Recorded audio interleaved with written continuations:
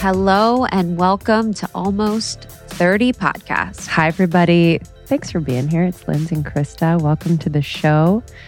If you're coming over from the camp of Lily saying Yes. you don't have to be 30 to listen, but you might be younger than 30, and that's great too. This show was started when we were almost 30, but really just represents, supporting you in any transition in your life and just feeling like you are less alone, that you are supported, and that where you are is just perfect. We're so glad you're here. This interview was so much fun. It was truly a blast. Yeah, it was one of those moments where, and we've had, a handful of these where someone that we admire so much who has been in this space and at the height of their career for quite some time now, we meet them and we're like, damn, you're just a good ass human. Yes, the homie. Yeah. And like being in the position that we're in, we've interviewed really powerful and amazing people all over the board, people very successful, from the outside, very not, but spiritually interesting or vice versa. And it's just like, why someone's at the top of their game because they're just magnetic. Like Yes. she's so magnetic. And it's funny, I was looking at our notes for like questions we could potentially ask. And sometimes Lindsay and I do questions, sometimes we don't. We kind of just feel it out. And I'm like, we didn't ask any of these. Like none of these questions got asked. Yeah. Yeah, sometimes we just roll. And she was so down to roll. And it was just a really, really fun conversation. And if you don't know Lily, she is just like the definition of multifaceted. Yes. I feel like she is like truly embodying that in her career, which is so cool to see. She's an entertainer, an actress, YouTuber, producer, writer, creator. And she has a huge global audience. And, we're talking to her now, 2022, where she's finally feels like she's in that point in her career where she can be discerning. She can really do what she's passionate about and not just say yes to everything. Yes. Which is such a cool place to be in. Yeah, and it's cool. It's interesting too, because during the interview, we talked about the period in time where you kind of have to say yes. Sure. Or you say yes to a lot. And I remember going through that trajectory in our career when we would say yes to everything. Mm-hmm. We would do everything. We would, take every opportunity, take every meeting. And then you kind of get to the point where you're like, okay, discernment is the key and staying focused is the key. And I think you could have success even with discernment the whole way through. But I think being yes people really helped us. And in her book that's out now, Be a Triangle, she talks about that. Yeah, a lot about that. And she has so many things coming up. I'll plug them at the end. But we were talking to her a lot about like, how the heck do you take care of yourself when you're doing so much? And I think that's something that, on a smaller scale, we really had to learn because we were like approaching burnout, like when we were on tour and we were traveling everywhere. And like, how do we really take care of our physical, our mentals, our spiritual? Because career could be like going in an upward trajectory, but like your spiritual, as she said in this one other interview I listened to, the spiritual could be totally stagnant. Yes. And then you realize you're like, wait, what's the point? If spiritually I'm stagnant and just feeling a little empty, even though my bank account is full or like my social account is up. So yes. Yeah. And it's interesting because I wonder if people hear that maybe don't have a fully solidified spiritual practice and are like, well, it seems like another to-do or like another thing on the list. And spirituality is so interesting because it's like it's always available, in the present moment and when we notice and when we go outside or when we hug someone we love. And spirituality doesn't need to be so rigid or so like meditating in a cave for 4 hours. It doesn't have to be as crazy as people think. It's actually very subtle. Yeah, and super simple. And that's why I love her new book, Be a Triangle. It's like, it is a really, really simple yet powerful concept, building that foundation where you can basically come back home to yourself no matter where you are, what season you're in.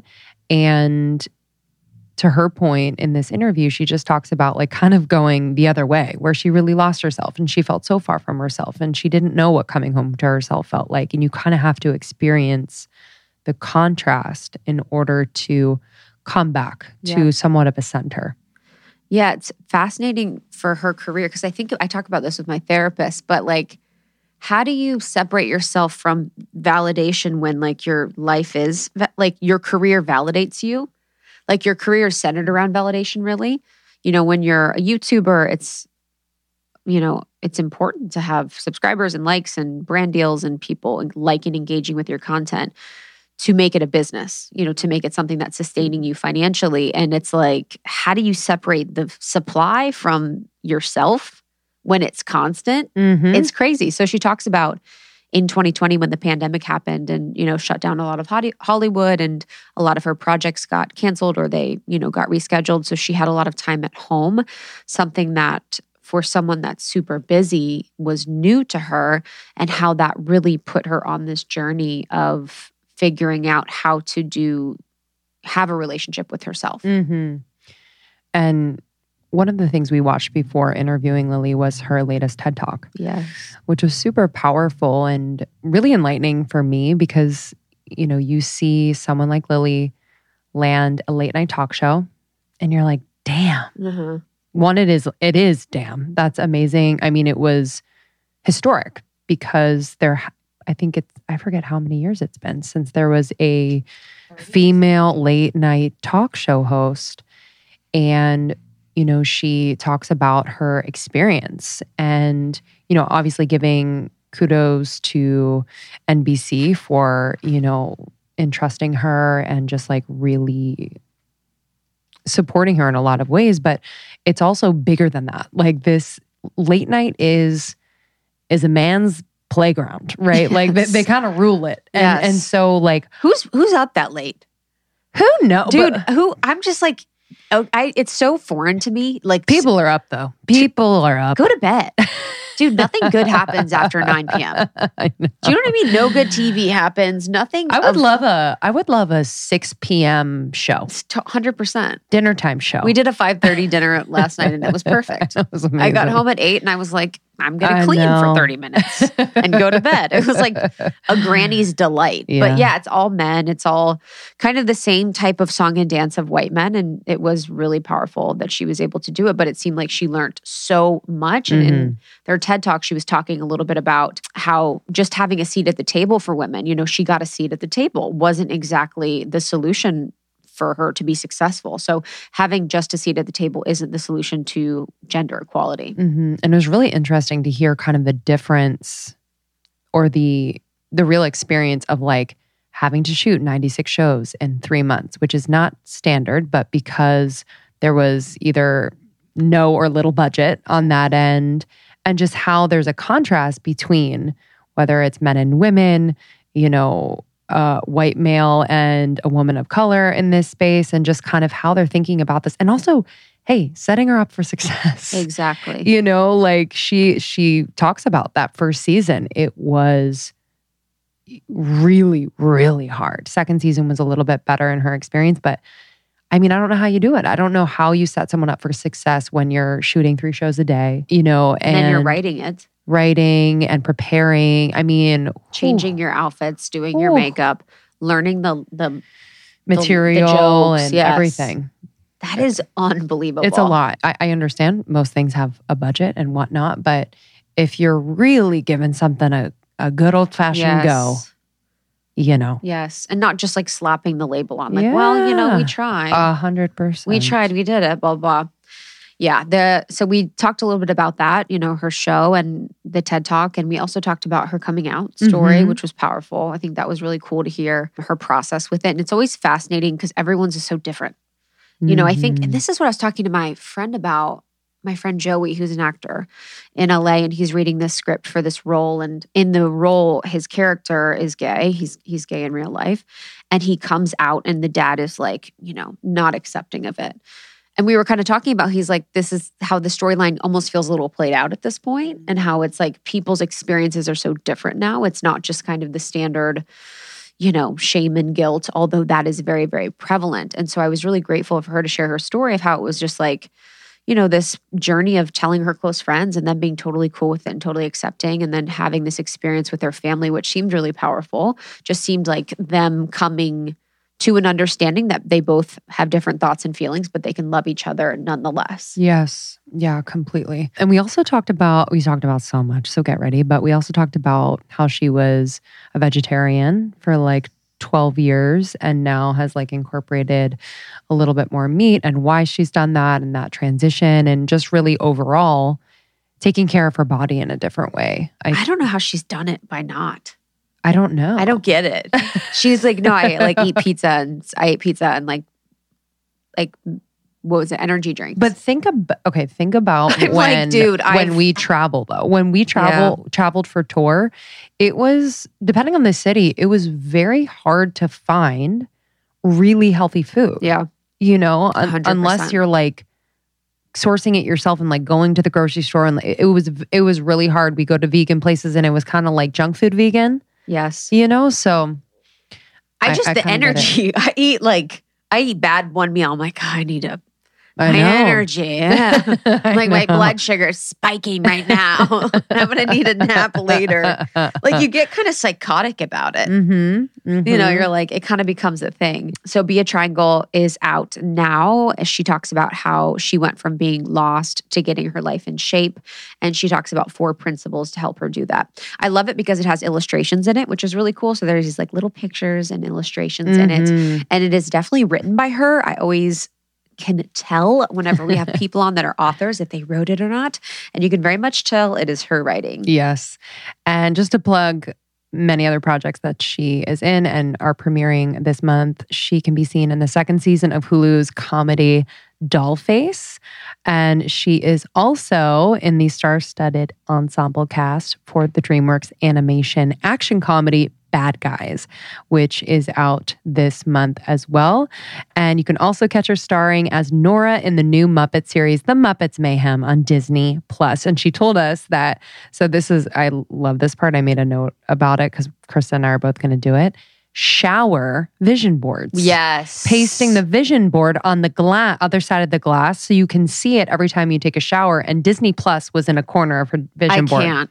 Yes, because she used to keep her vision board just in her closet because it wasn't aesthetically pleasing. That's like bad feng shui. It literally is. I was going to say bad feng shui because you're just putting it in the back, you're hiding it. But this is like, I can't. I'm going to put it in my shower. But you know what's funny? I think about that and it makes me stressed a little bit because then I'm like, then I'm going to be looking at like a whatever the fuck. It would be a good one to do as like a couple because you're both taking the showers. Yes. You know what I mean? To kind of like have like your couple visions. Yes. You know, whatever. Just like vacations and six-pack abs. But thank you, Lily. It was such a blast. And so thankful we got to do this in person. You can follow Lily on Instagram if you're not already at Lily, Lilly. Same handle on TikTok. You can find her on YouTube. She is all over. And I just adore her content, the comedy, the realness. It's just the best. Yeah, we had the best time. We're pretty much best friends. Yeah. And just so you guys know, Life Edit is open for enrollment. Yoo-hoo! So I'm hopeful you guys got to do the 5-day mini challenge, which was the 12th through the 16th. It was a little taste of the Life Edit program. The Life Edit program is now open for enrollment. It opened on the 17th and we will close it in just a few days. And it is going to be incredible. It's all about editing your life with energetic and tactical tips to integrate right now to embody the highest version of yourself, hosted by me. So go to lifeeditbykrista.com or almost30.com to learn more about that. Do not miss this one. This is the perfect time of year to do it. I literally I cleaned a drawer, and I know that's like a very small slice of the Life Edit, but I cleaned a drawer last weekend. I was a new person. I literally was a new person. It was the craziest thing. And what I realized was that every time I looked at that drawer, I was subconsciously really fucking stressed out. Yes. And it was like taking up space. It's actually true. It happens to your brain. Yeah. And every time you look at it, you're like, I should do that. And I'm very much like an aesthetic person where when things are organized, simple, minimal, blah, blah, I'm so peaceful. Yeah. So but I'm bad about drawers. Oh, drawers, yeah. I fuck up. Well, they say in Feng Shui, it's like, it's okay if it's in a drawer, but eventually you have to get to the drawers. Yes. And kind of work with the drawers. But yeah, Life Edit will kind of go through all the physical, the spatial. We'll talk about relational, cleaning up the relational life and getting honest, mental health, wellness, digital. It's going to be really powerful. Cannot wait. All right, y'all. Thanks so much for listening. Make sure you're subscribed to the show everywhere you listen so new episodes can drop into your box every single week. Thank you for writing a review for Almost 30. That means so much to us and really helps our show. It's a free way that you can support Almost 30, and we appreciate you. Yes, and we're on YouTube. So get at us on YouTube. You can watch video. You can watch a video of this. It's super fun, and we'll see you on the next one. Bye, everybody.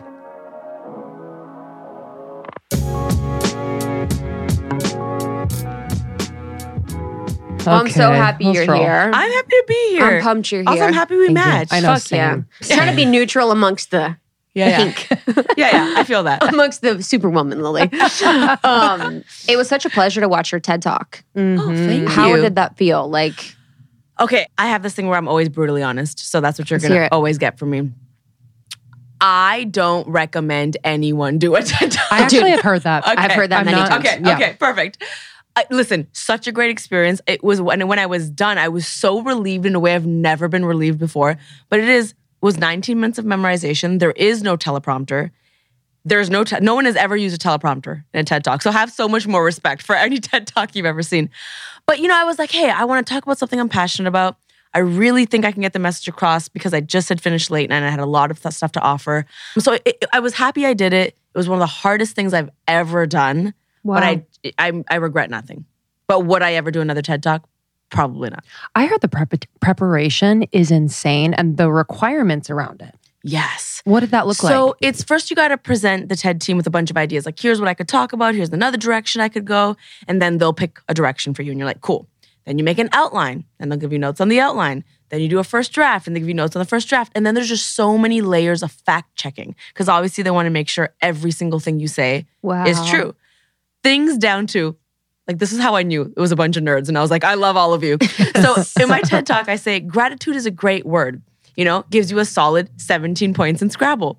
So after my first dress rehearsal, they came up to me and they're like, it's actually 11 points in Scrabble that gratitude would give you. So I was like, Yo. okay, they're serious. Thank God for you. I know. But it is crazy. On the internet, Scrabble someone stands would be would've like, came for me. 100%. They'd be like, this was nice, but Yes, does exactly. she know?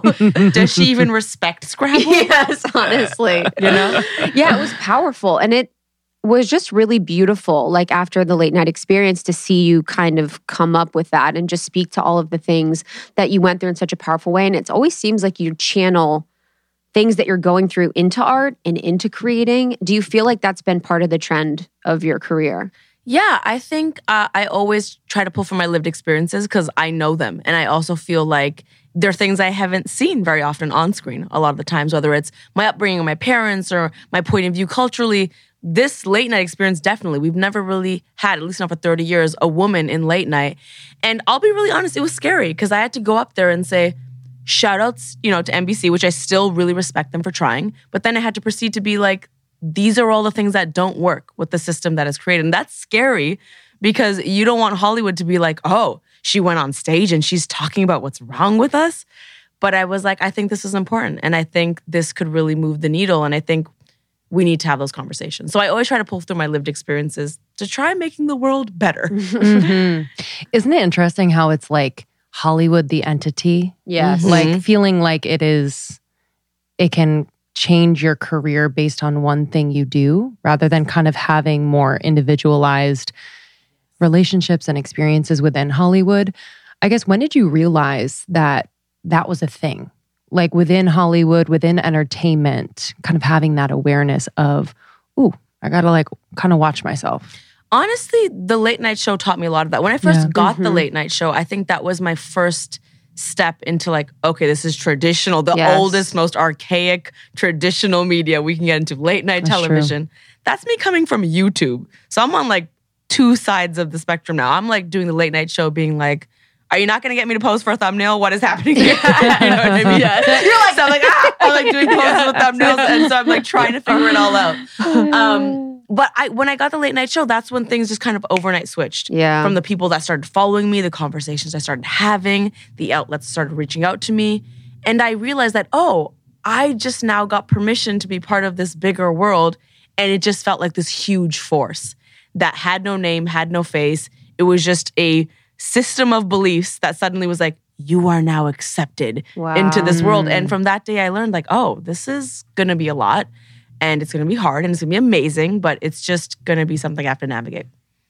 And did you feel like, because I was even talking to a friend about this, because she's in the space that we're in, and it's like, she's talking about wanting a TV show. And it's like, I was just kind of thinking, I'm like, why is it always that kind of thing where you're in YouTube, then you're like, I want the traditional media to accept me and I want to be part of this. And then you're in it and you're like, oh. I have a theory about this. Yes. My theory, because I asked myself the same question. Yes. When I had my YouTube channel, I had full creative control. Yes. I still do on my YouTube channel. Made all my own choices. Yes. No legal department, no gatekeeper. I did and said what I wanted. And to be honest, it got a lot more views probably than a lot of traditional media does these days.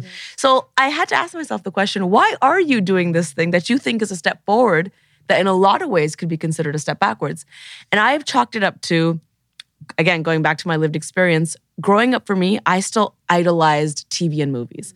I still had the experience of being like, oh my God, she's an actress. She has a TV show. You watched it in your living room. I don't think the younger generation is going to have that same desire to be like, I want a TV show. Mm-hmm. I think they don't have the difference of traditional and digital celebrity. And they're going to be like, no, why would I want that? I have TikTok. Yes, and I have 1 billion people following me on TikTok. Yes, so I don't need and I'm 11. your legal department telling me what to do on TV. Yes. But I still grew up with that. And so I think it's just something I'm chasing within me because I idolized that growing up. Yes. And also possibly changing the landscape within those more like traditional movies, TV, and just almost like infiltrating in a nice way. Yeah. Getting in there and changing and it. I also will say I love social media. I love the digital space, but I do also believe that there's different platforms for different stories. There's some stories that are just better long form. They're better on a big screen and some that are better for social media. And so I want to explore just, the different things out there. Yeah. Not seeing a lot of your own lived experience represented in media. I'm curious, like how just your family took to you becoming a public figure and creator, and what that experience was like. Well, let me start by saying, when I got the late night show, and every interview I did, they were like, has it always been your dream to be a late night host? And I was like, no. because the thing is, most people who have that dream grew up watching late night with their parents. Yeah. My parents, there's no way they would relate to late night television. Yeah. Like, love Jimmy, love Seth, love all of them. My parents would have no idea what they're talking about, to be honest. So I never had that experience. We watched, the closest thing we had was Fresh Prince of Bel-Air, like Sister, Family Matters, and things like that. The best. And then a lot of Bollywood. So when I started to get into media, my parents, I think like most people had no idea what to think. Like, what could this even look like? What does this mean? You're going to make YouTube videos? Like, they couldn't connect the dots to you're going to do TV and movies? Like, how was that even possible? And so it was just a lot of confusion and a lot of making it up as I went along. Now that I'm more in it, I think my community, the Indian community, is starting to figure out what it looks like through shows like Never Have I Ever. And, and the new season of Bridgerton's coming out and there's South Asians. I was like, yes! South Asians, they're going to talk about sex! I can't wait! That's I can't wait for all the amazing. aunties to be so pissed. But now that we're seeing it, we're starting to understand it. And I think we're all just figuring it out. Like, what does it mean now for our culture to be on the big screen? And the truth of the matter is it's wonderful and it's also hard because when you're a minority, you only have a few shows that represent your experience and you want those shows to be everything. Yes. And they can't be everything. So the double-edged sword to this is when you have a few shows, you'll get a lot of critique of those shows because someone will say, well, that was not my experience growing up and that's not how my parents were because they, in their mind, they're like, this is our one show and it has to be my show. So the hard part is that you want two shows to satisfy everyone's experience in South Asia, and there's like 1 billion people there. Yeah, did you feel pressure? It's like, so you're a woman in the space of on late night, and then you're also a woman of color, and it's like, did you feel pressure of both to do that? And how did you reckon with like your own experience doing that? Like giving space for your own actual experience of it, and then feeling like you have the pressure?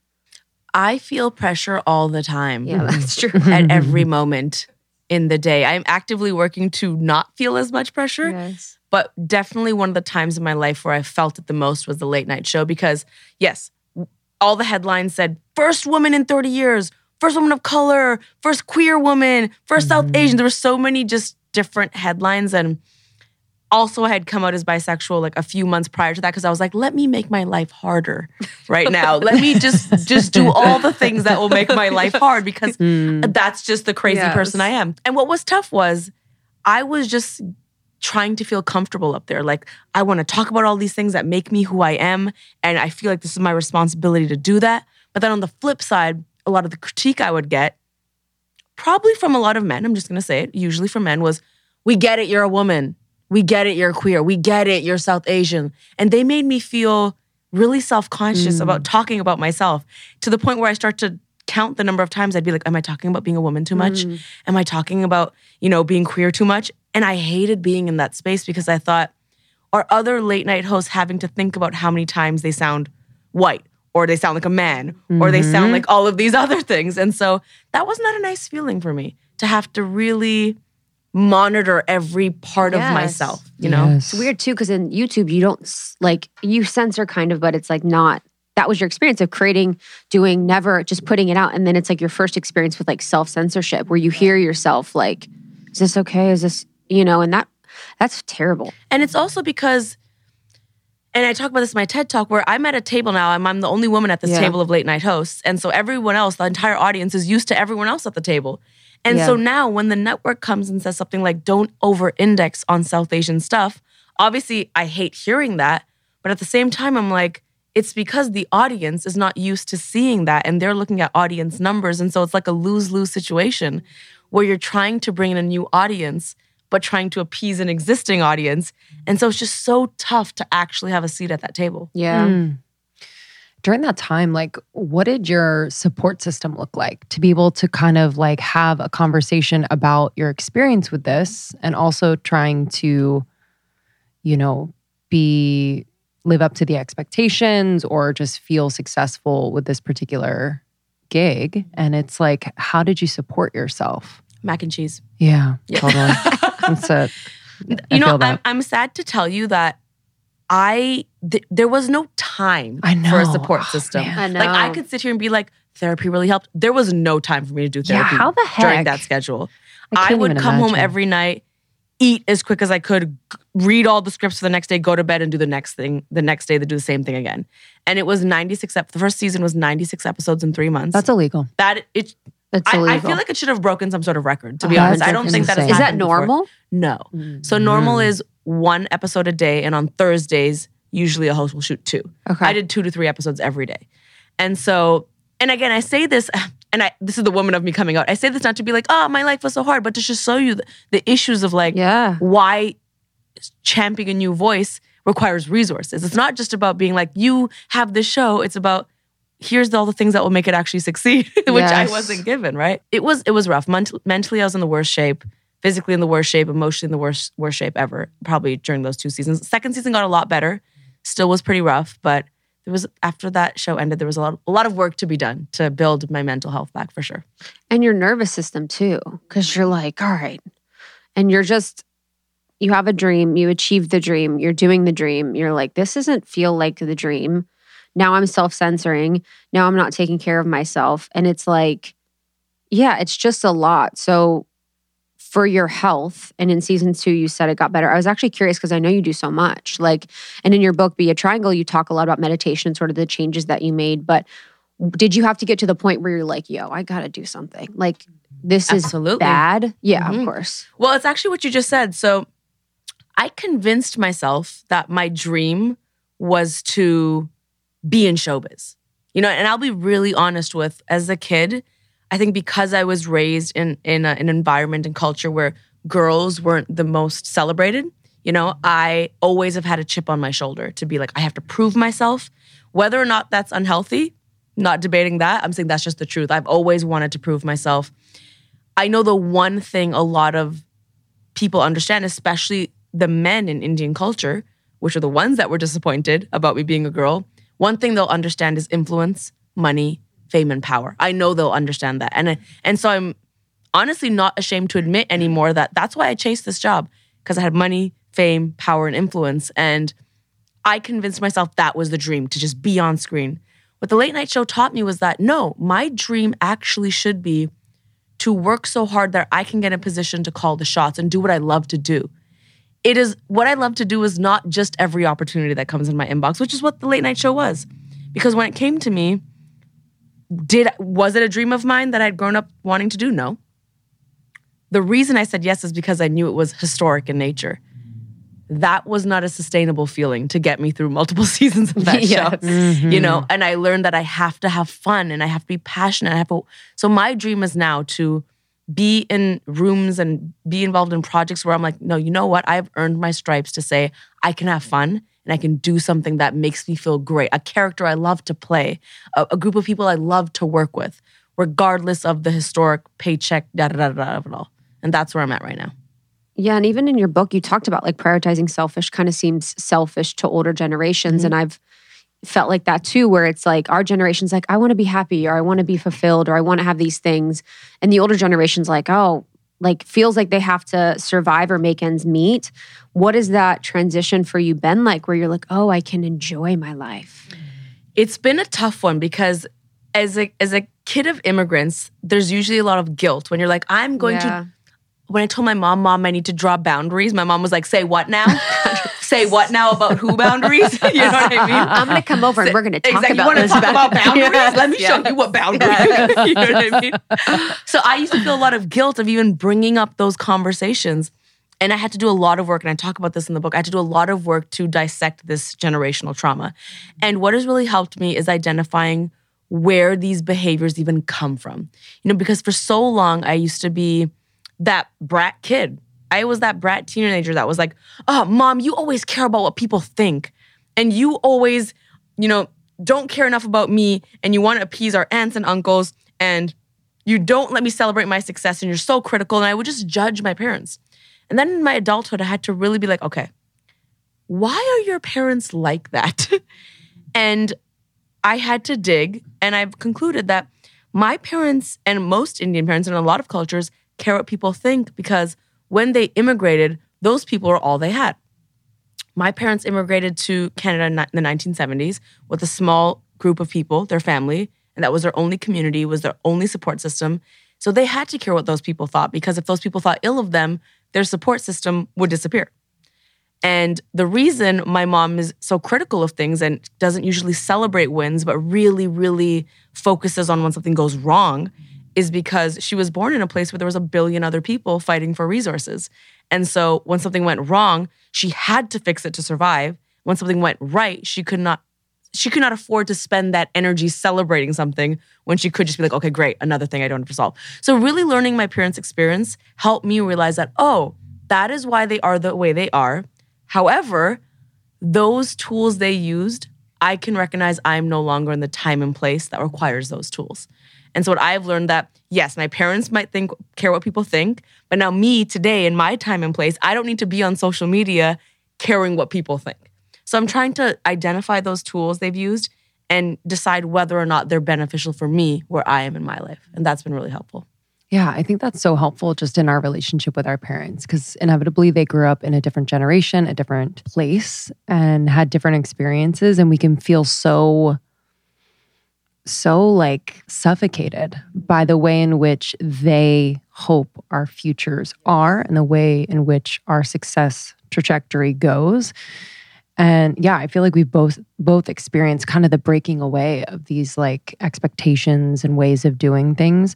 Did you have an actual conversation with your parents, or was this more so you individually just kind of owning more of how you are approaching this and they kind of witnessed that and changed? Yeah, I did have a conversation with my parents. It was, honestly, my coming out had a lot to do with my relationship I have with my parents now.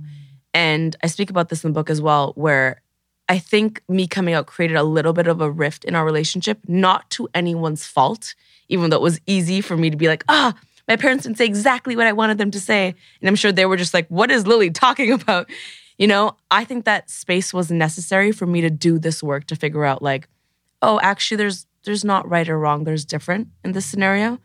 And it's the best thing that has ever happened to us because as my parents and I have started to really, I don't even want to say mend because it wasn't broken, but really reconstruct our relationship, we communicate so much more openly now. And we're so much more just vulnerable with each other. My mom has been so much more vulnerable with me as well, explaining like her fears for me or explaining why she is the way she is. And that's something she's never done before. So we're just in a beautiful place where we both, you know what it is? We both give each other credit, which I think we never did that before. I give them credit for meeting me where I am, and they give me credit for being like, you are doing incredible things. So we've just met each other at this place where we have appreciation for each other. That's beautiful. I'm happy for you. We hope you're enjoying this conversation. We're going to take a few moments to share brands with you that we love and who support this show. This podcast is sponsored by BetterHelp. And if you hang out with Lindsay and I off the record or even on the podcast as much as you do, you know we are such fans of therapy. I go to personal therapy. I've been going for the past 2 years, and I also go to couples therapy, and it has helped me so much to understand myself, to be a better person, to be a better friend, to be a better wife. It has been so powerful. And if you're scared, I was just like you. I, for so long, put it off. I felt like I'd be exposed. I felt like I couldn't trust someone.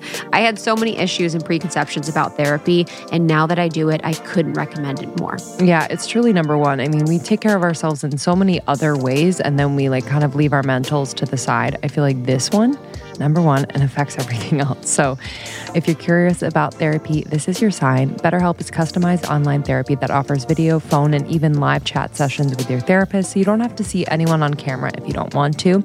It's very customizable in that way. It's much more affordable than in-person therapy, and you can give it a try if, say, your therapist that you're matched with you don't vibe with. They make it super easy to change. This podcast is sponsored by BetterHelp, and Almost 30 listeners get 10% off their first month at betterhelp.com/almost30. 10% off your first month at betterhelp.com/almost30. That's BETTERHELP.com/almost30.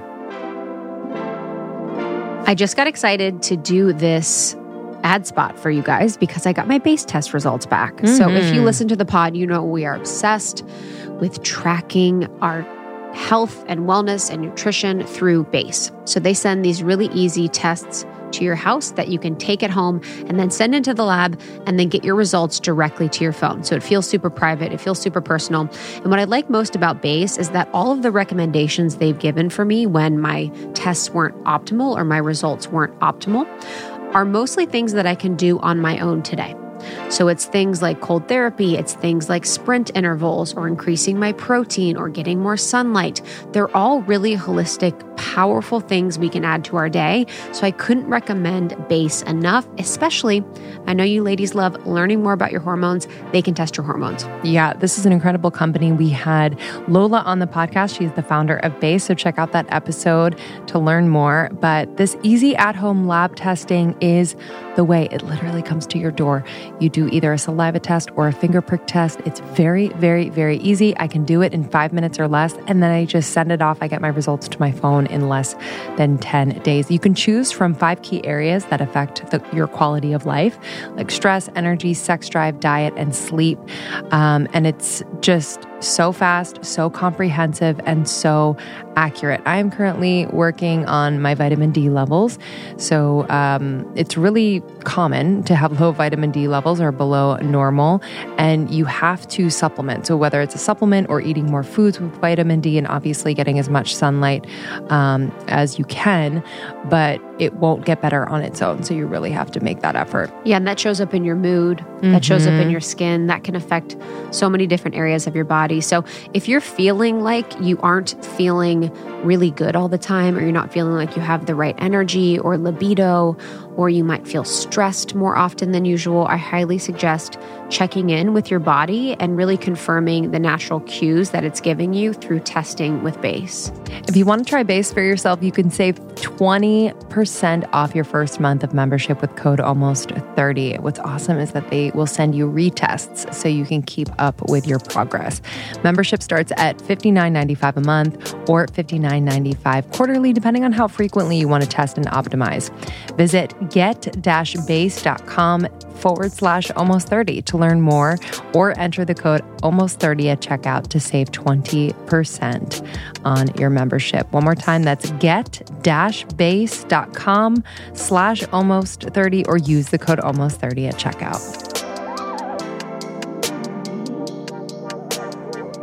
Sometimes it's like you have to go first with your parents and be like, you know what, I'm going to do the work to understand you and then give you credit for it. And then they're like, wow, we can do this. You know, it's like, you have to like parent them and be like, we can give each other credit. Doesn't mean I'm going to like stop and be homeless. Like, doesn't mean I'm going to like not do anything. With your coming out, was that something that you had like on your heart and you were like, you know what, it feels like the right time and this feels like the right thing for me? Or can you talk a little bit about that journey? Absolutely. So I don't have the experience, although maybe some of my relatives and cousins might be like, are you sure? But I don't have the experience of someone who in high school and university was like, I have this secret and I can't tell. I literally always dated boys, always was the first to make a move. I was that girl. I was like, I'm going to be the first to kiss. I'm flirting. I'm going to do all that. Feel that. So, so when I always felt though in all of my relations that something is just a little bit locked inside me and I don't know what it is. And so I used to chalk it up to, I have trust issues. You know, maybe it's just the cultural stigma of this. I chalked it up to everything else. And I think a lot of it had to do with, there was not a single openly queer person in my high school. Growing up in Toronto, in university, I knew exactly one queer person, and he was identified as a man, and I was so unlike him. You know, he was so gay, and he used to be like, oh, I can't even think about girls. And I was like, well, I don't relate to that either. And so I really just was like, maybe I haven't found the one. Moving to LA really introduced me to a bunch of people, you know, and introduced me to this idea of, no, there's a bunch of sexualities and there's a huge spectrum. And that opened my mind to, maybe it doesn't have to be this extremes. Maybe I fall somewhere in the middle. And so it was about a month before my 30th birthday.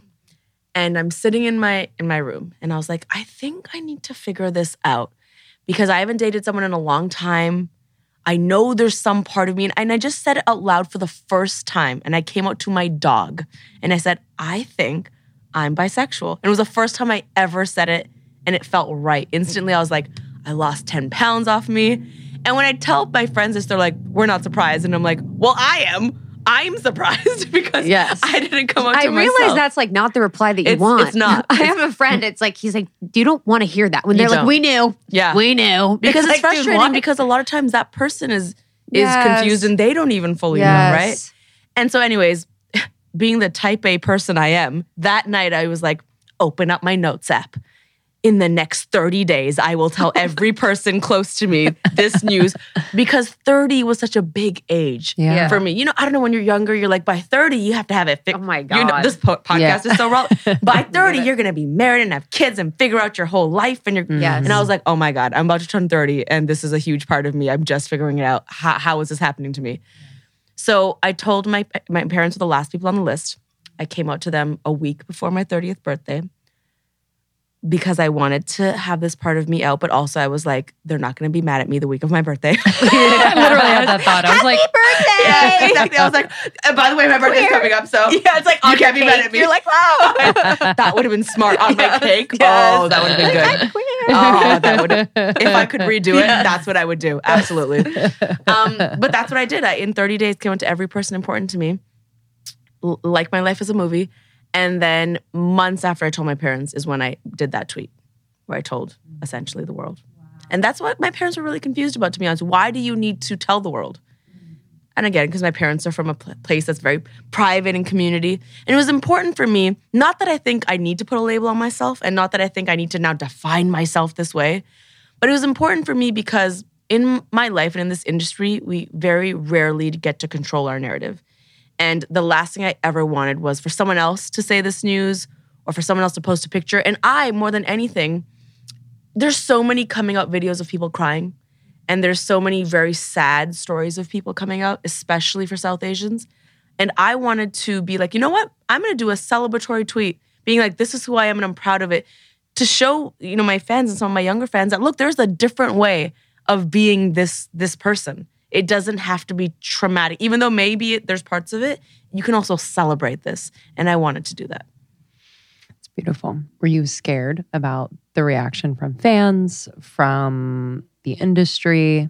I knew my fans would be supportive, and they were so supportive. I knew there would also be people online that were not supportive, and there also were. I know this because the tweet that bothered me the most was, "Oh, this is why you got a late night show." No, because that's how that works. Yeah. Yeah. What I was most scared of, honestly, was, and I don't think I've ever admitted this, was the relatives and people in the South Asian community that I didn't tell that would find out through this way. That was really tough. And I also will say I have a lot of sympathy, even though I identify as part of this community now. I have a lot of sympathy for queer people because when I did identify as straight before, I don't think I realized this straight privilege that I had. Before I came out, the days leading up to it, I had so much anxiety. Like I couldn't sleep. I remember walking around in restaurants and places, and I would feel like everyone was looking at me like they knew. And it was the most horrible feeling. And so after I did that tweet, the first thing I did actually is I went on a walk. I didn't even check. I went on a walk and I was like, oh, maybe everyone's not looking at me. And it was the strangest thing to really you convince yourself like the world is going to turn on you, and it won't, and it doesn't. And that was a nice thing to realize. It's also like, it's funny. It's like you're famous, so people are kind of looking at you. You know what I mean? It's like, in a way, they are, but not for that. Yes. But when you have that story in your head, you're like, this is exactly what's happening. With your friends, you know, was that an experience that brought you all closer and felt like really nourishing for you? Yeah, with some of my friends, like I said, my friends are just so chill. So they were just kind of like, yeah, cool, whatever. I'm chill. More so with my family, I would say. I say really made a difference with my family and also just with myself. Yes. I learned so much about myself. Yes. And just even going back, I want to tell a quick anecdote because I want to show you how much it doesn't make sense in your brain. I had an audition a couple of weeks before coming out where it was to play, I didn't sign an NDA, so I think I'm fine saying this. It was to play... You know in Jumanji, so I don't know if you know this, growing up I idolized Dwayne "The Rock" Johnson. And I still do. He's like my mentor. I just am like obsessed. Like my biggest hero growing up. It was to play the woman in the red dress who like has an intimate scene with him in Jumanji. It was to play that role. Yes. So obviously I'm like, my life has led me to this 100%. moment. You're like, manifestation works, Literally. bitches. So I walk into the audition, but on my mind, I'm like, I'm going to come out to my parents in a few days. I'm so stressed. So I convinced myself that this casting director knows that when I'm playing this role of kissing Dwayne, she knows I'm actually queer. And she knows I'm bi, and she knows it's a different part of me. That is the only audition in my life I've ever choked, where I had to walk out of the room because I could not do. And that feeling of being like, this audition, this role, and that's actually the thing that drove me to be like, I can't do this anymore. Wow. I need to live my truth. But it took me that to do It's also the stereotypical, it's interesting because it's like symbolic. Because you're the woman in the red dress. You're kind of like the damsel in distress. And it's like, you weren't, like you're kind of leaving that behind, like this gender normative role of being the woman in the red dress, the sexy woman that's like with the strong man. And that's really interesting. I love that you put it that way because that's so insightful. I just didn't get to make out with Dwayne "The Rock" Johnson. Yeah. Is how I am. I don't think he'd be a good kisser. Oh my God, I can't Too hear hard. that. I can't hear Like, this at all. It'd be I like can't. too angular. He's perfect. He's perfect in every way. And I'm sorry because I that's know a we're good friends now. crush. And You he's just, my like, mentor. And I'm sorry, Dwayne. I hate that I always have to talk to you about talking like this about you. But You're like, I'm about to leave the interview. Don't worry, Dwayne. I will die on hated this them hill. from the start. I will die on this hill. I kind of see him being a little delicate, actually. Yeah. Okay. Yeah. You might bounce off his rock hard body, but like it will be, Yes. it will be delicate. Oh, this is gonna. That He's gonna is text so me about funny. this. But yeah. I'm sorry. I hope he listens. Yeah. That'd be cool. Yeah, literally. He's like working out. He's like, oh, let's go, girls. I always just think about his cheats. His like Oh epic my cheats. God, I know. His cheat game His is cheat. fucking crazy. Oh my, his cheat meals. It's like 60 rolls of sushi. Yeah. Four large The pizzas. fact that you've watched this, I Oh, love. hell yeah. Oh, That it's stuff amazing. like, that's like a previously disordered eating person. Yeah. I'm like, fuck yeah. Like my life of restriction. I'm like, let's do this, Dwayne. It's amazing. And I'm always like, you can eat that much? Yo. It's crazy. Yo, think It's about crazy. your shits after that. I enjoy you too. I like you. I would like to be friends. Okay. Done. Okay. Literally. We're done. We'll hang out at your house. We'll Okay. leave this shithole behind. Nice.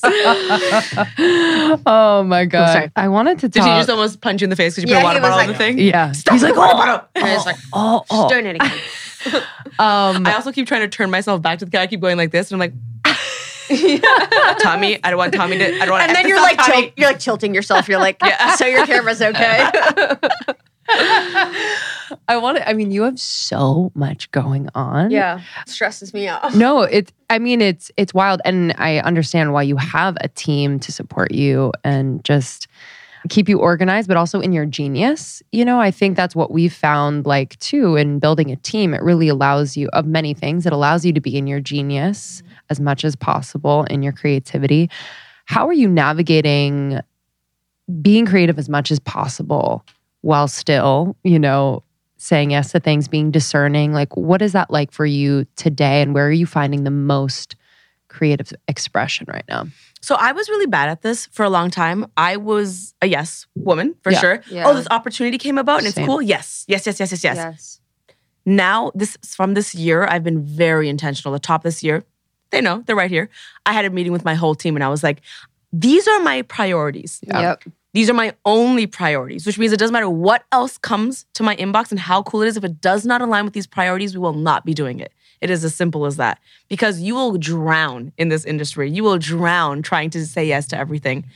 I also realized that I wasn't as focused as I usually am. And that's why last year I wasn't that creative. I was doing a lot of admin, busy work that didn't fulfill me, didn't make me feel any type. I was doing a lot of events where I'm like, do I even care about the thing I'm talking about here? Yeah. And so I've had to really just decide what I care about. And the way I did this is a true story. I'm not lying to your dear listeners. I put my vision board in the shower.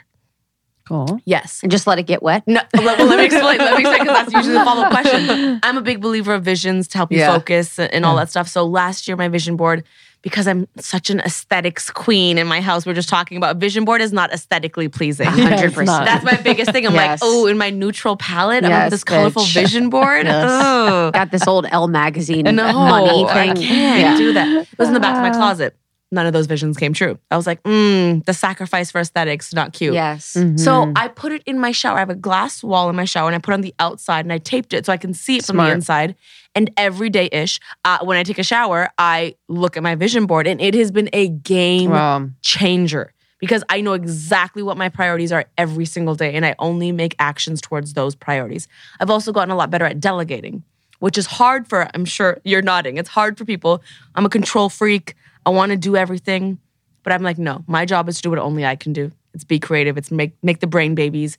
And all these other people that I've hired that are so smart, let them be smart and let them do the thing they're good at while you do the thing you're good at. That has been a learning process for sure. Yeah, it's so important. What is that control thing?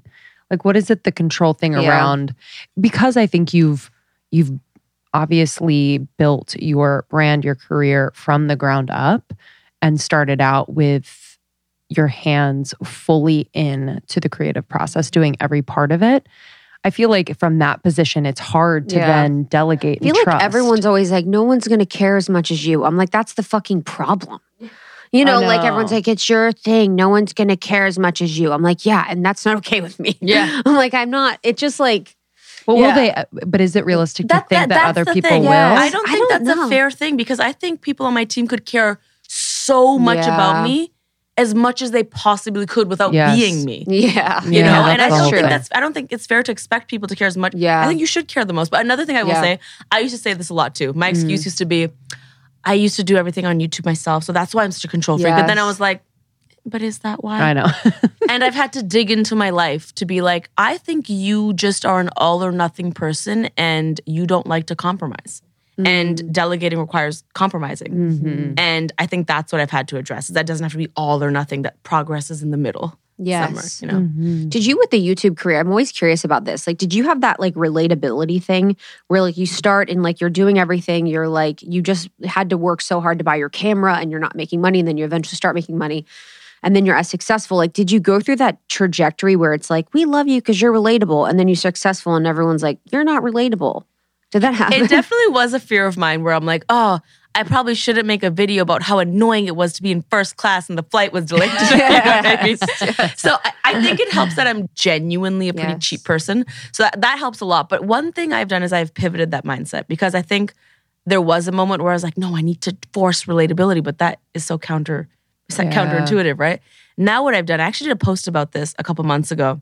I went to a Lakers game. I'm a Raptors fan, but I went to a Lakers game. And I got courtside tickets. And I remember having this moment being like, should I post this? Because this is kind of douchey maybe. And then I was like, you know what? Actually, I remember being at that game and everyone just being so shocked that I was sitting courtside at that game. And I didn't look like anyone else sitting courtside. And I was like, actually, if it means I'm not relatable, but I can actually set a new standard for what's possible for my community, I'm actually going to do that. Yes. So I made that post being like, no, I am going to flex. Yes, I'm going to flex bitch. if I have the ability to flex because so many times when I go places, people treat me like I don't belong. Like in that post I talked about where I went on a vacation to Bora Bora and I was so proud of this vacation. It was awesome. And there was one woman on the resort where she kept joking about how she thought I was staff there. And she kept saying it to my face every day I saw her. And she thought it was really funny. And she would tell other guests as well, oh yeah, this is the girl, I thought she was a staff member makes here. my eyes water to cry. Yeah, and she kept saying it to me. And I was like, oh, she just has never seen someone like me at a resort like this. And so, Whoa. mother effer, I'm going to flex now. Yo, bitch. Like, I'm going to flex. And I was like, that's what made me pivot from when I'm relatable genuinely, I will be. But if I'm not, it's okay. Whoa. I will make a new thing relatable. That is so fucking crazy. Yeah. Wow. Yeah. Anyways, that's my life. That's like white woman vibes. Like we She have was, this I joke. didn't want to say it, She's but she- staff. But like, Yeah, it was pretty it is. gnarly. It's like, this is our joke. It's our inside joke. You're like, that's literally so crazy. We'll be back in just a moment, but first, we want to share a little bit about the sponsors who support this episode.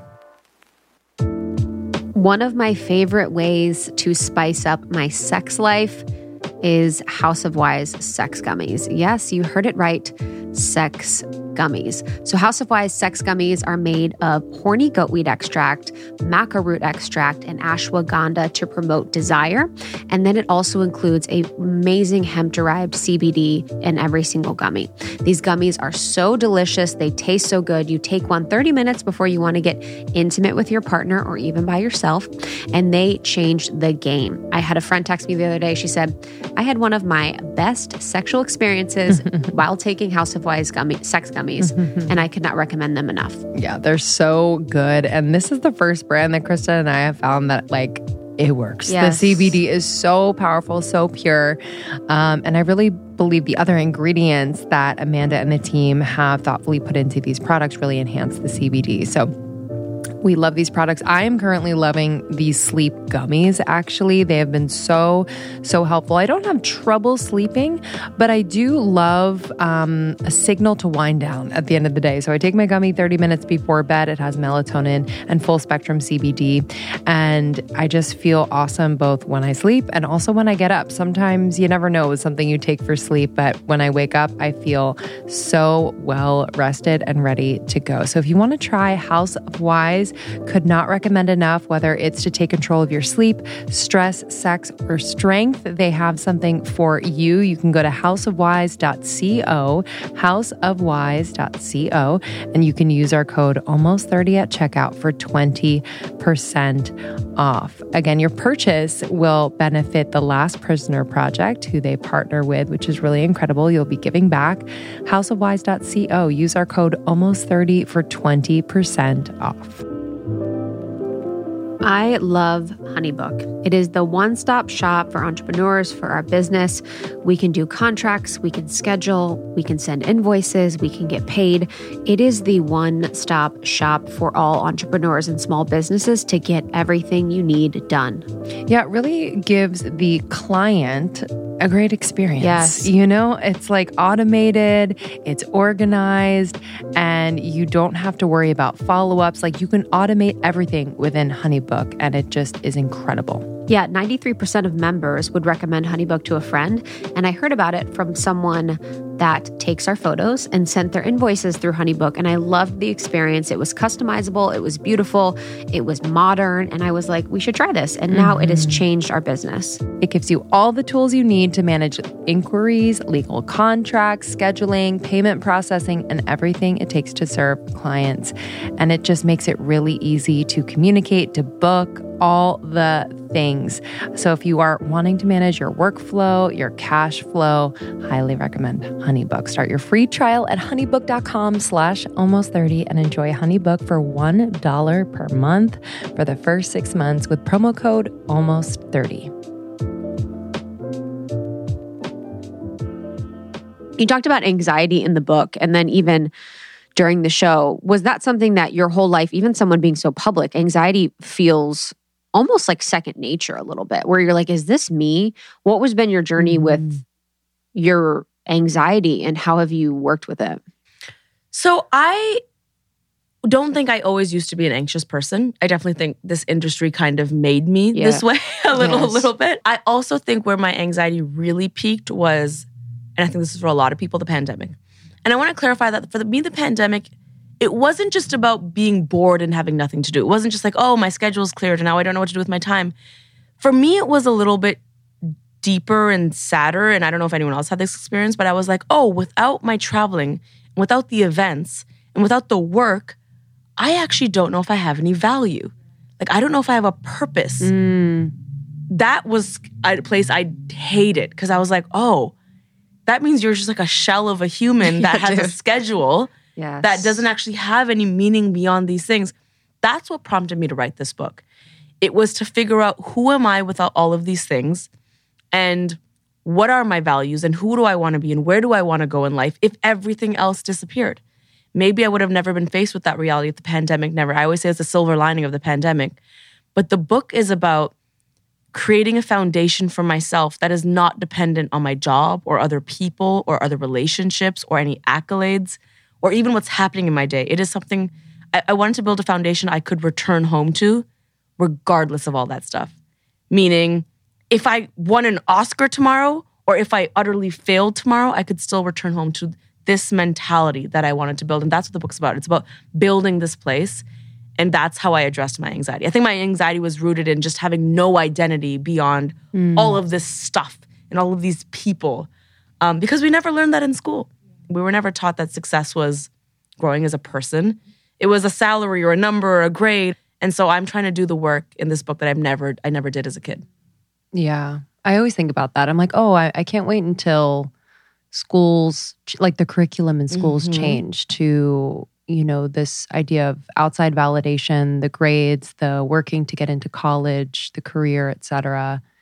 Not that that's bad, but having more of a balance. Yes. Of, I mean, I feel like the theme of coming home to yourself has been one that's like been recurring just in our orbit. So this is really, really beautiful and poignant. But yeah, I just feel like that.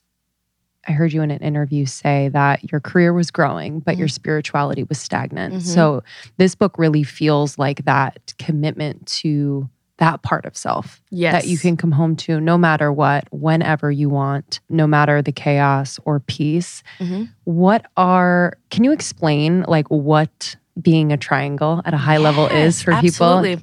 So I've written 2 books. My first book, the difference was I knew exactly what I wanted to write. I was like, I know all the stories, I know all the things, the hustle. I know it, write it. This book, I was like, I actually don't know how to do this.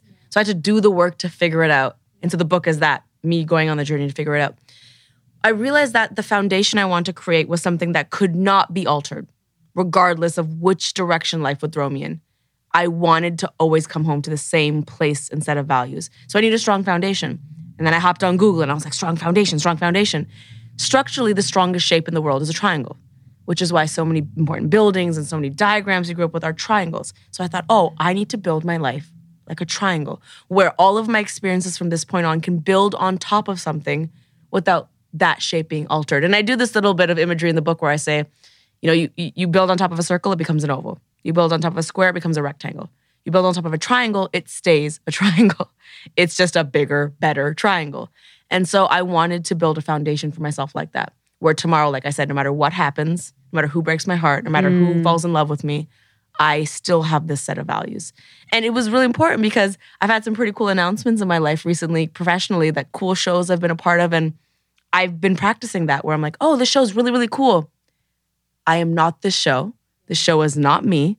This role does not define me. And even if the show succeeds or fails, it does not change my value as a person. So that is what coming home to myself has felt like. Without late night, do you think you would have had that?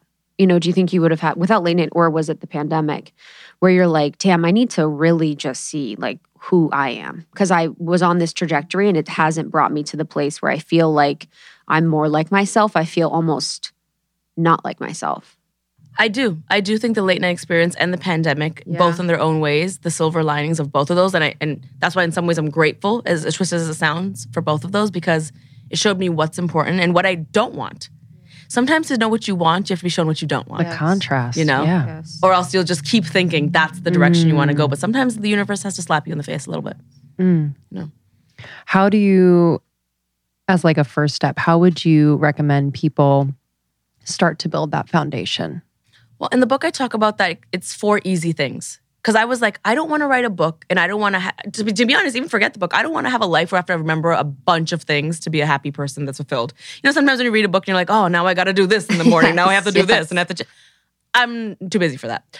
I was like, let me actually just take away all the noise, and let me break this down to 4 important things that matter to build my foundation. And they are as follows: relationship to myself, relationship to the universe, understanding distraction, and implementing design. And really briefly, the relationship to myself is the only thing you'll ever be able to control. No other.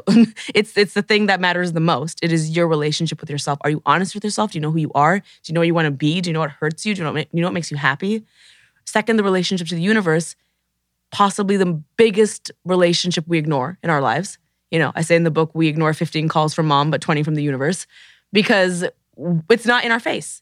But everything is an exchange with the universe. And the more we can understand that we're connected to something bigger and we have to give back to the universe, and the universe has a plan for us, the better off we'll be. Understanding distraction is actually my way of thinking about gratitude. Because I think gratitude is such a, like I said, it's a word that gets thrown around a lot. And it's impossible to be grateful all the time. So how I think about gratitude is I think about the land of gratitude is a place I want to be. I want to reside in gratitude. I don't want it to be such a fleeting feeling. However, when I need to experience other emotions, I can leave that place with the knowledge of knowing I always want to return back to that place. And the thinking about that has helped me in a sense where something goes wrong in my day, it's a distraction from my gratitude rather than a place I need to stay and wallow in, is how I think about that. And the last thing, implementing design, is just, we all have the artistic ability to create the life we want. So often we choose not to because we think opinions are facts and we think choices are not choices. We think women have to be a certain way. I can't do this as a job. I have to do this because of my family. X, Y, Z. No, those are not facts. Those are choices that you've agreed to, things you subscribe to. You can choose to not do those things as well. Yeah, the universe thing was, I really love to see that, and I really just love to hear that, because I do feel like that was missing for me in a lot of my life, was that like conversation and that awareness and that freedom and that purpose and that like safety that you get when you're like, yeah, we're in this together, we're working on this together. Like, I understand there's a bigger plan. Do you pray, or do you what's your spiritual game? I always say I'm not religious, I'm more spiritual. Yeah. I do a combation of... Very LA. Yeah, I know. We get you, baby. Put that on We a get it. t-shirt. Say no more. It should be a latte named that for sure. I think I do a mixture of meditation and praying, to be honest. I do believe in God.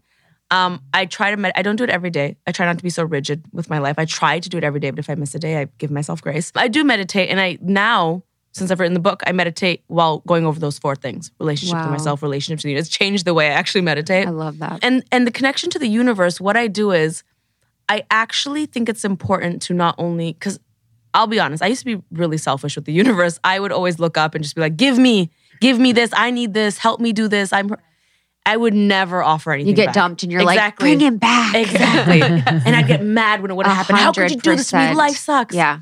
I've changed my mentality now where I spend the first bit of my meditation checking in with myself, but then I also spend a good amount just sending energy and love and light to who I think might need it. And I usually determine that by what I'm going through. So If I wake up and I'm really nervous about a work thing, I will actually spend some of my meditation time thinking about everyone else that might be nervous about a work thing. And I'll be like, look, I am you and you are me and we're in different circumstances and we're in this together. Just so you feel connected to something and you realize that energy is an exchange. And then you also realize that, you know what? The universe and you have a relationship, which means that you can't just be like, oh, life sucks and this sucks, because the universe has given you so much. And you realize that more often than not, we're bad partners to the universe, not the other way around. Yes. You know, life usually doesn't suck. We're usually sucky to the universe. Right? Mm-hmm. Yeah. I'm curious too, just from our experience of being on a spiritual journey, coming back to like our bodies has been such a big piece of that. And whether it's like treating our bodies better or just being more embodied. What does that look like for you? I'm curious even like what you put in your body, kind of that whole experience, especially because you're doing so much. Yeah. You know, how do you kind of treat your body as that like temple of sorts? So like most things, I was bad at this. Yeah. I don't know how you're so successful if you were bad at it. Well, no, I really was for a long time. Not during the late night show, even before that. I think I had that millennial mindset where I'm like, nah, I can do it. I can pull the all-nighters. And it's not even that I got older. It's that I start to feel crappy. Yeah. Mm-hmm. And I realized that I don't know if I want to be in the position where I sacrifice my body for the success anymore. Because my body helps me walk up the stairs. My body helps me get up in the morning. And I've really been treating it like crap, not giving it sleep, making it do the one-day trips to places like so it has definitely been a priority of mine recently where I've start to move my body more, really consider what I put into my body. I'm actually right now happy to say I'm in the best shape I've ever been in my life. Fuck yeah. Take it I off. Show us what's good. Oh, yeah, like, just take it off in the studio. Actually. But I'm in the best shape because I have been like, oh, you know what? No, I unsubscribe, going back to ideas I don't believe in anymore. I unsubscribe from the idea that I have to sacrifice my body to be successful. I think I can actually be healthy and be successful. We're not told that enough. You know, and even in my first book, I'm like, hustle, hustle, hustle. And I still believe you got to hustle to get to where you want to get to. But I don't believe that for years in your whole life, you need to sacrifice your body. I don't believe that. Yeah, I saw in Be a Triangle too that you incorporated some meat. Yes, which is powerful. I won't lie. And this is actually the first time I've talked about this. You guys got the exclusive. Yeah. But I was a vegetarian for 12 years because for ethical reasons, not religious, and everyone sees me. They're like, brown person, religious. But it was honestly, of course. It was just I didn't want to have to consume another animal if I didn't have to. I didn't think I was above another animal. And so for 12 years, I was a vegetarian, proud vegetarian. And in the last 6 years, I had to come to terms with the fact that I'm really unhealthy. I'm a bad vegetarian. I eat pasta and pizza all day. I travel a lot, and I travel to a lot of countries that don't necessarily understand vegetarianism. And so I'd be in hotels and the only option would be a pizza. And so, you know, I got a blood test back. My sodium was through the roof because I would eat a lot of just salty replacement foods. And so I was like, okay, this was probably the hardest thing I had to unsubscribe to. I was like, you need to get healthy. I started selectively eating just really organic, natural meats. And that helped me for me, and I want to emphasize this is not me saying you need to eat meat to be healthy. No, I think you can be really healthy, vegan and vegetarian. I just couldn't where I was, and I needed to get back. So yes, I started eating meat, and I really hope one day I can go back to being vegetarian. But I know right now I just need to do what's right for me. Yeah, and it's just allowing your life to evolve. And I've been vegetarian for a long time, but it is one of those things where I'm like, I kind of know in my heart I might be a little bit more healthy and balanced if I wasn't. And it's like, how much are we subscribed to dogma where we're like, I can only do this to be a good person. This says that I'm not if I do these things. So it's so important that we let ourselves evolve, let ourselves change, and let ourselves just you're not a bad person. You know, you're not a bad person if you eat meat. You're not a bad person if you do these things. And so often we're so attached to the labels that we're like, I can't do this if I don't. So I'm happy for you. Thank you. It's all about also allowing ourselves to be human and being little changes do make a difference. That's again, doesn't have to be all or nothing. Progress is in the middle. Totally. Yeah. And just having the balance of, you know, a lot of people are talking about just incorporating once a week or twice a week and just having that balance. Do you ever have time to truly take a break? Yeah, dude. We're worried about your break game. We started and I say that with love because Did my therapist call you? Yeah, literally. I feel we get breaks and we build them in, but I mean, you're on a whole other level. That's why there's some energy you're taking from somewhere. Because if you weren't eating well and you were doing all this I drink stuff, energy drinks and I eat Skittles. damn, that's it. Yeah. That's Yeah, what I that's need it. I to won't do. lie. My vice, I do drink energy drinks. That is my vice. And What- I don't drink enough water. Do you want to say the brand? I don't because they don't pay me. Okay. Yeah. I fucking feel that. Yeah, I feel I'm going to be dreaming all night. I'm like, what kind of energy I'll drink? text you. But I will say, okay, I'm gonna answer this like this. I do not subscribe to the idea, and I know this is very Gen Z, and I'm sorry, Gen Z. I do not subscribe to the idea that as soon as you start a career, you can be balanced. I know that might I not be the most completely healthy agree. thing. I know Completely Gen agree. Z wants to be out here being like, I just got a job and it's my dream job, and the boss wants me to work overtime. Yes. You work that overtime. Yes. You They're were like, that- where's my raise? Yes, and that's where How to Be a Boss, my first book. Yo. I said, no, pull the all-nighter. Someone will work harder than you work. And I believe that. That's and I true. did that for years. What I am unsubscribing to, however, is the idea you have to do that forever. I think you have to earn your stripes. You have to hustle. You have to do all of that stuff. But don't forget that the reason you're doing it is so that you can then call the shots. Where I am now is I almost forgot that I could call the shots because I was on that race that I forgot I was on the Yeah. race. And so now I'm stepping into my power saying I did that and now I don't have to do it. I still do sometimes, but I don't have to do that all the time. So now I actually do take breaks. And my therapist has forced me to make a list of small, medium, and large things I can do to replenish my energy. So whether it's a movie every night, whether it's just like me gardening because I love plants, Yes. I do little things. And I feel like I'm the most balanced I've ever been. But when I talk about this, I don't want people then to be like, oh, but I thought you believed in hustle. I do. Yes. I can believe in both. Mm-hmm. Yes. So Amen. I don't agree with kids. I want the younger generation to know you have to work hard. And you can earn your stripes to a place where you're like, but it just doesn't come like this. You know? Even like, you know, I in love us, hard. not our team now, but in the past, like hiring people. Oh, it's the like worst. the younger, It's a it's vibe. like, they're like, yeah, so I, Oh my God. that was an extra hour this Yeah. week. And we're like, I don't know what to say Oh because my I'm like, God. you're right. That's what I'm saying. and- I love, and Gen Z, don't come at me on TikTok. I love you. I Yes. love you. I think you're doing so much to Yes. progress. Yes. But the one thing I'll say is Yes. the entitlement thing of working. Yes. I've had people, and I'm the type of boss where when I had an office before the pandemic, I would go on the weekend, I would clean it out, take out the garbage. I'm like, whatever needs to get done, gets done. But when I've had an assistant be like, oh, but why should I take out the garbage? I'm like, okay. Yes. If you're telling me, the person who's also taking out the garbage, why? Like that's where I'm Yeah. like, I can't Yes. be doing all that. Well, it's just like Completely. we're all here for a shared common goal. Yes. Yeah. And if you're not part of the shared common goal, then there's nothing to say. Yes. You know, so I think that there's so much individual focus where we say that too, where it's like, okay, how do I get a raise? Blah, blah, blah. And it's like, yeah, raises are fucking important. You should get paid for your work. But it's like, how can we also focus on just like doing the work first to set yourself up? But yeah, Gen Z, we love you. I promise if you are invaluable to someone, Yes. that's the thing. I have some people that work with me where I'm like, you are invaluable to me. You know me and my brand so well and you have done the work and now I will do anything for you. Yes. Yes. But if you're not there yet and you're in 2 days in talking about raises and stuff, I'm just like, I can't. Yes. Cannot. So true.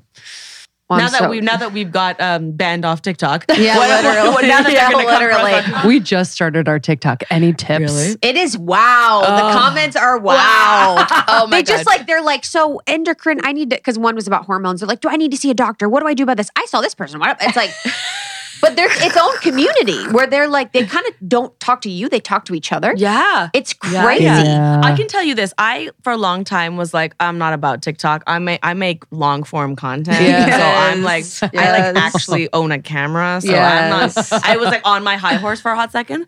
And then once I got into TikTok, I was like, you know what? Actually, this is good for my mental health in a way where this is the place where it doesn't need to hit that standard. This is a place where you can just express and you don't need to overthink. You can And rip. it's fine. Yes. So that's been kind of the nice thing for me where I'm Yes. just like, I can just pop on here, do a little thirst trap, Yeah. do a little whatever. And I don't need to do multiple takes. Just twerk a little. You know, the dances though, I I can't. I can't. wish actually. I wish I was a dancer. I'd be We need Like to a do little like couples. a I will sketch. say I love some of the stuff on TikTok is so funny. Some of the stuff I'm like, Yes. how is Yes. this a thing? like, dude, 100%. It's just kind of like, when I first logged on, it was so sexual. Oh yeah, the 16-year-olds, and then I'm like, also, then why am I watching this I again? know. Why am I 100%. watching? I was like, They're what's her legs doing? Yeah, Yeah. yeah. yeah. Yeah. It's crazy. Yeah. Well, I'm so excited. Be a Triangle looks fucking dope when I was reading it before. What I love is the illustrations. Thank you. I'm like, am I 10?